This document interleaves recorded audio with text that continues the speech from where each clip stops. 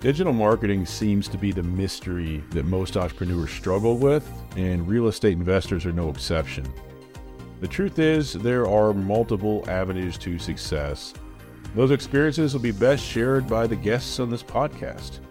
My name is Jason Wright, and I would like to welcome you to Real Estate Investor Marketing Stories. What is going on? Jason Wright here, coming to you with episode number 28 of the podcast. 28 podcasts. That happened quick. Kinda. As always. Anyways, great guest today. Got an interesting point I want to focus on before we get into that. So this is like many times, right? This is a conversation I'm having with myself right now. You just get to be the fly on the wall. Sound fair? So, the longer you go into entrepreneurship by yourself, it doesn't matter if it's full-time or part-time, right? The longer you do it, the more you realize that the game, it's a marathon, it's not a sprint. One of the biggest, most laughable mistakes I've ever made is proclaiming to my wife that, hey, even though I'm quitting an $80,000 a year job, which was good money for Indiana, 7.5 years ago, no worries, I'll replace that monthly income in 90 days. To this day, no idea where I came up with that 90-day figure. I simply made it up. And it didn't happen. It took a couple years to get back to that level and pass it. So the timeline's unknown, but the fundamentals of consistent effort are critical, right? Because I was listening to a podcast by Eric Thomas, really well-known motivational speaker, 7 years ago. I was on the third floor of our old house in Indiana. I remember this video said something to the effect of, you are exactly where you're supposed to be right now.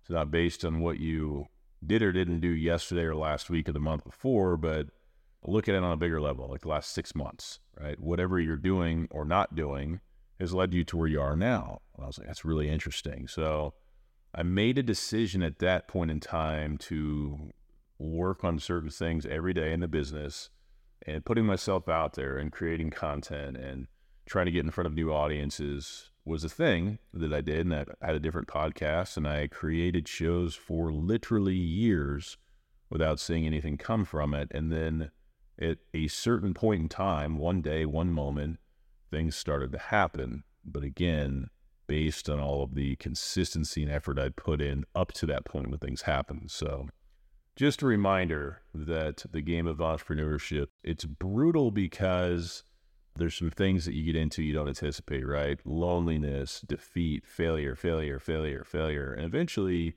I don't know that you ever go numb to it, but you definitely develop a callus and you don't respond to it the way maybe you did years ago. So if not, the game will shake you out. It won't work for you. So anyway, remember, slow and steady wins this race. All right, talking to a man with a little bit experience himself with entrepreneurship. Today we're talking to Sam Bates. Sam is a good dude, client of mine as well. He's the founder and CEO of a company called Bates Capital Group. He's also the principal and an advisory board member of a company called Systematic Capital. His real estate journey began in 2009. I can only imagine what the environment looked like back then, post-crash. It was pretty wild. I bet faith in real estate was a bit shaken and everything as well. Anyway, he's got about 200 million assets in assets under management, and about another 75 million in new construction for multifamily development. So Sam is a well-versed dude, cool dude. What a great conversation. Let's check it out now. Hey, Sam, welcome to the show, man. Glad to have you here. Yeah, Jason, thanks for having me, and I look forward to talking to you and your listeners. Awesome. So tell me about the story, kind of how you began, how you got started down this road of real estate investing. I'll try to keep it concise, but I was basically in a consulting company. I didn't enjoy the work. I learned a lot. I'm grateful for being there. Met some great friends, but the actual work I was miserable with, and I felt like I needed another avenue to create income. I worked as an investment analyst in the stock market, so I knew I didn't really want to go down the stock market path. And I luckily ran into a guy who he asked me what I did, and I told him, and he started talking about real estate. And being in Dallas, it's kind of the mecca of real estate meetups and gurus. And I just started going to different meetups, the networking, and started reading a ton. This was pre really social media is like 08, 09. And I was going to meetups every night almost. And that got me into the door. And then I joined an organization that did single family and multifamily. And I saw people that had no financial background, no business background, that were buying 100, 200, 300 unit apartments. And I think that gave me the confidence to go out and do it myself. I like it. I like it. I like it. Very cool. So I'm kind of leading into my next question. Do you focus on one specific market, one specific asset class? Like, kind of walk me through where you're at with that right now. We do a lot, honestly. I mean, I've been investing since 09. So I started out as a limited partner in hotel and apartment syndications. Then I did single family, and I did everything in single family outside of wholesaling. Then I joined a couple partners and we started developing. We did apartment, we did retail, we did land development, and we've kind of carried that forward. So we develop mainly DFW area. We have done outside, but definitely in Texas. And then acquisitions. At this point, we've only done apartment acquisitions since like 2015 or 16. And it's throughout Texas and the Southeast. We focus on secondary and tertiary markets and kind of the path of progress. We can't compete against Trammell Crow or JDI or Greystar, some of these massive companies. So we want to go where there's development, there's growth, but there's a lot less competition. And so far, it's been a great benefit for us. Something I didn't address with my first question that you said that I liked is completely unrelated. Good job to you for being miserable in corporate and doing something about it. How many people do we both know that are miserable in their jobs and their lives and they do nothing about it? It's like, I'm going to go to sleep and then I'm going to wake up and bitch and complain about the same thing again tomorrow and every day till I die. If it's enough pain, you think more people would like do something about it. You know what I mean? Yeah. And I don't know. I didn't connect the dots until literally this year, but I mean, my dad was self-employed. My grandpa was self-employed. My great-grandpa was self-employed, or my grandpa was a business owner. And even though they were self-employed or business owners, they wanted me to get a good education, wanted me to go to a company and work for 40 years. And within the first week, I knew I wasn't going to be happy. Yeah. And through that, I applied for, I don't know, 500 finance jobs. And this was 08, 09. I didn't get one call back. It's not very good for your confidence, is it? Yeah. And it's like, okay, I can't get a finance job. I'm just going to have to do it myself. But I stayed in corporate America really till 17. And by that point, I'd been investing for 8 years on the side. We'd built up enough projects where it was the make or break. I got to leave or we aren't going to be able to grow. So it's time to move on. I like it. Let me ask you this. You've been in Dallas doing this for a while, and 90% of people I talk to, whether it's on this podcast, whatever, either have an interest in Dallas or do something with Dallas. Have you seen the outside, like investors in that market, just grow exponentially every year? As far as So I feel like in 08, 09, when I first started investing, everybody talks about Dallas was cash flow. And some people, especially in New York, California, they considered it a secondary market. And over time, now DFW, I think it's 8 million people, definitely a primary market. I mean, by 2050, we're supposed to double. You could argue we aren't cash flow at all anymore. You're definitely appreciation. And now with cap rates decompressing, with interest rates rising, it's going to be interesting to see what happens to the values of properties, because we just haven't seen that before. And it could have a shakeup. Luckily, the cost of living is still lower than San Francisco, Seattle, and New York. But I mean, for a starter home in true Dallas proper, you're probably looking at $600,000. Yep.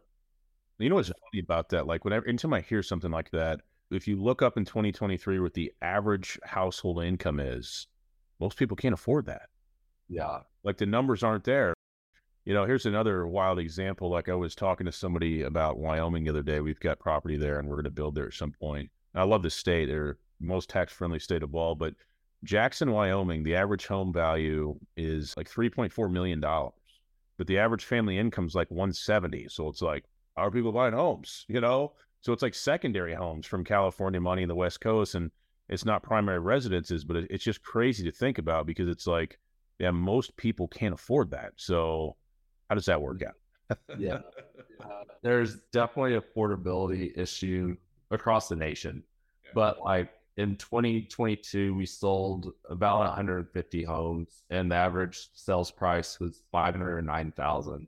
Part of it was we were buying during COVID. So all the supplies and products were significantly higher, but we made a conscious effort this year to reduce our purchase price because we know people can't afford it. So we're now in the $300 to $450 range. But even still, somebody that's, and I don't know if this number is correct, but a few years ago, I read the average household in America made $53,000. Yeah. It's a little bit more, but I think it might be like 62 or something, but it's not much. And even a family of four that's making $62,000 can't afford a $300,000 house. No way.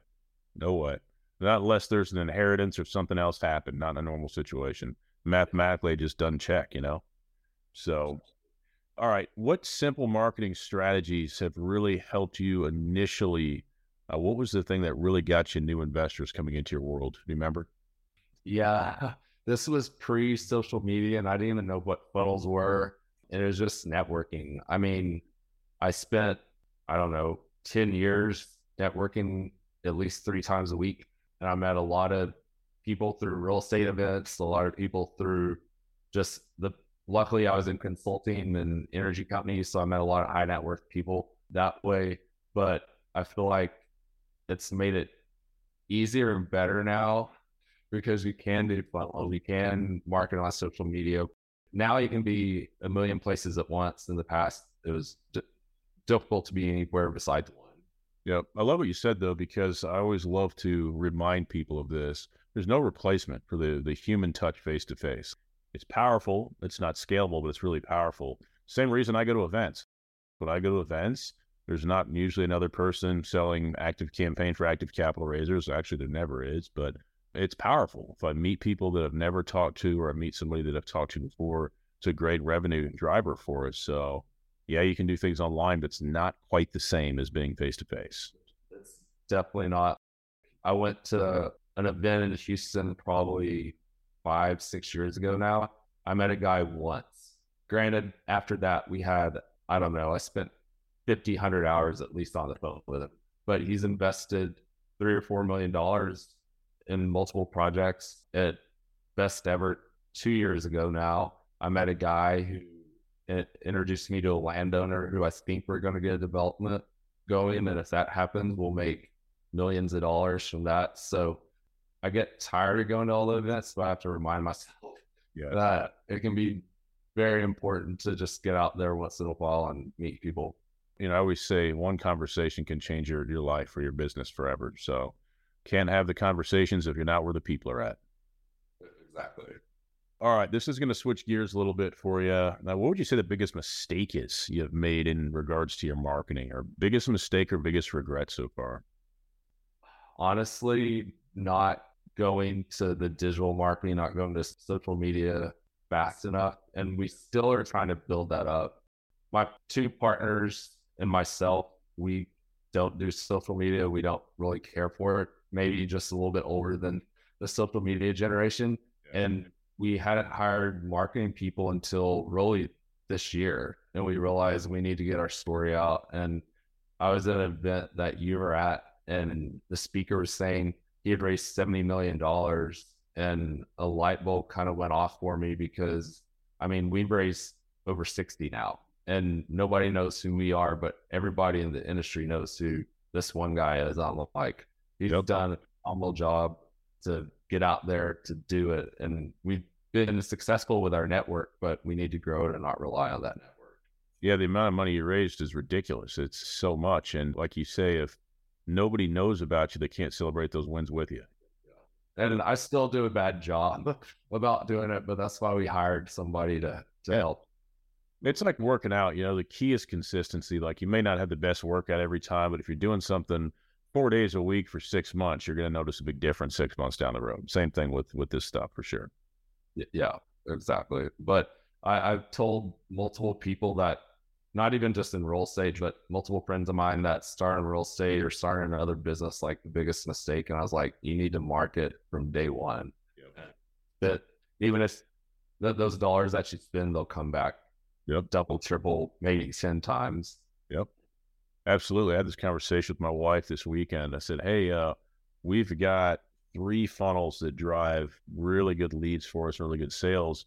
And we don't do any paid ads right now. I was like, what do you think about turning on the paid faucet so already knows these are converted? She's like, now's not the time.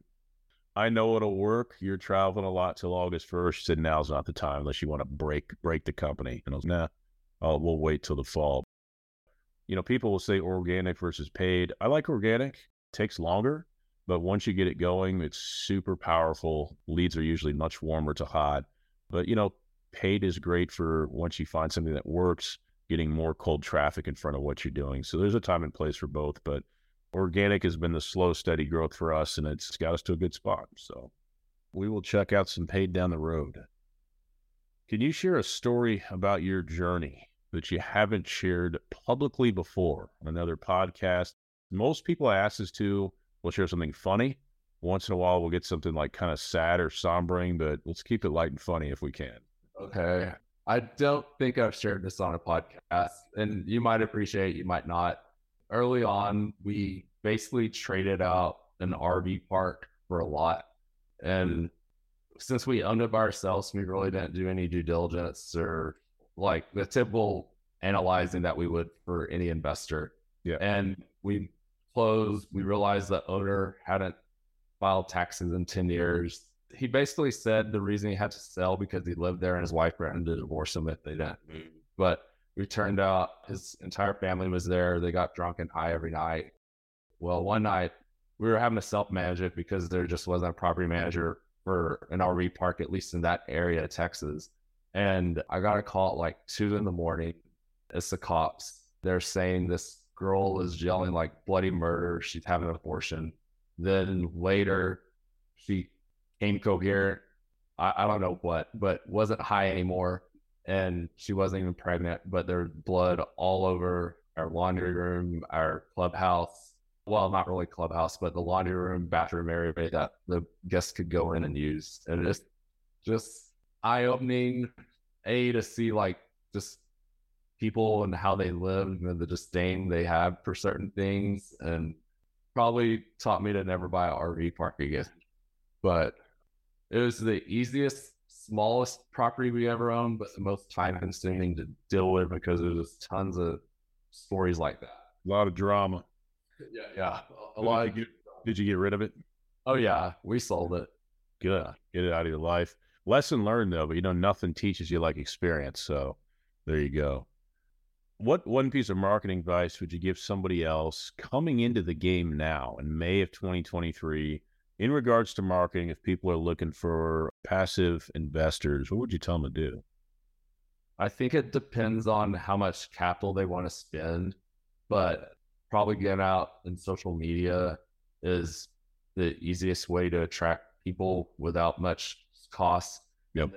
Since it worked for me, is having the relationships and building long-term relationships with people that know, like, and trust you, because no matter how much you put on social media, I feel like, at least for ourselves, I mean, we've raised a significant amount of money truly from people that we know, that we call friends, that are business relationships. Yeah. And then it's give referrals. And I don't know if you get that same attention with social media. So I think you need to hit both avenues. I think it's great advice. Absolutely. Yeah. Sometimes people, they want to take the shortcut to success. What's the easiest? What's easier? But easy is not part of the equation. It's about what's going to actually do it the right way. So I love what you said. I agree. All right. So as you look forward, and we talked about this a bit off air before the podcast, but as you look forward to the end of the year, what are you most focused on in your business between now and December 31st? Right now, we have 4 multifamily developments going. So we finished the horizontal construction in or finishing or just finished on all of them and going to go vertical. So honestly, just kind of focusing on that. We're selling a couple of our assets, so tightening up operations. And then honestly, I'm looking at other businesses to possibly buy to bring in and help complement our current business. We have 45 to 50 employees right now. So we want to grow, but we want to grow smartly and make sure we aren't just growing to grow. So if it complements our current business, that's great. If it doesn't, then look for possibly other things to bring in additional money for ourselves and our investors. I love it. That's a true entrepreneur right there. Willing to pivot where it makes sense. Good stuff. For anybody watching or listening, how can they get more info about you or what you're doing? You can go to basecapitalgroup.com/invest, or you can go to Systematic Cap. That's the other company in the website that I have. Awesome. Well, I really appreciate you coming on, Sam. As always, it's been fun, and I know people will get some great insights from this show. Yeah, it's great talking to you as always, Jason, and look forward to seeing you again. Sounds good, man. Take care. All right. Thank you for listening to this episode of the show. I had a great time making it, and I hope you really enjoyed yourself listening to it. If you want to keep up with all things Real Estate Investor Marketing Stories podcast related, I encourage you strongly to go to reimarketingstories.com and signing up for our podcast newsletter. We will simply keep you up to date with what's going on with the show, new episodes, and things like that. reimarketingstories.com.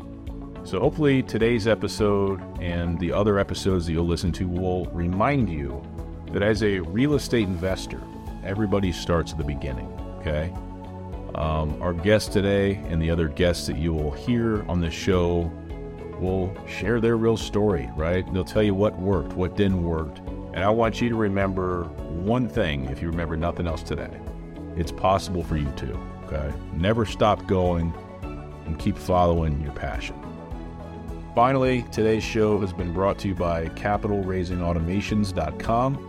If you're an active capital raiser and you are ready to learn the 3 areas that are holding you back from raising more capital, I strongly suggest you check out capitalraisingautomations.com.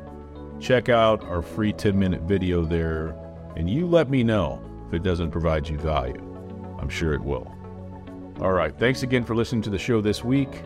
Hope to see you next time. Take care.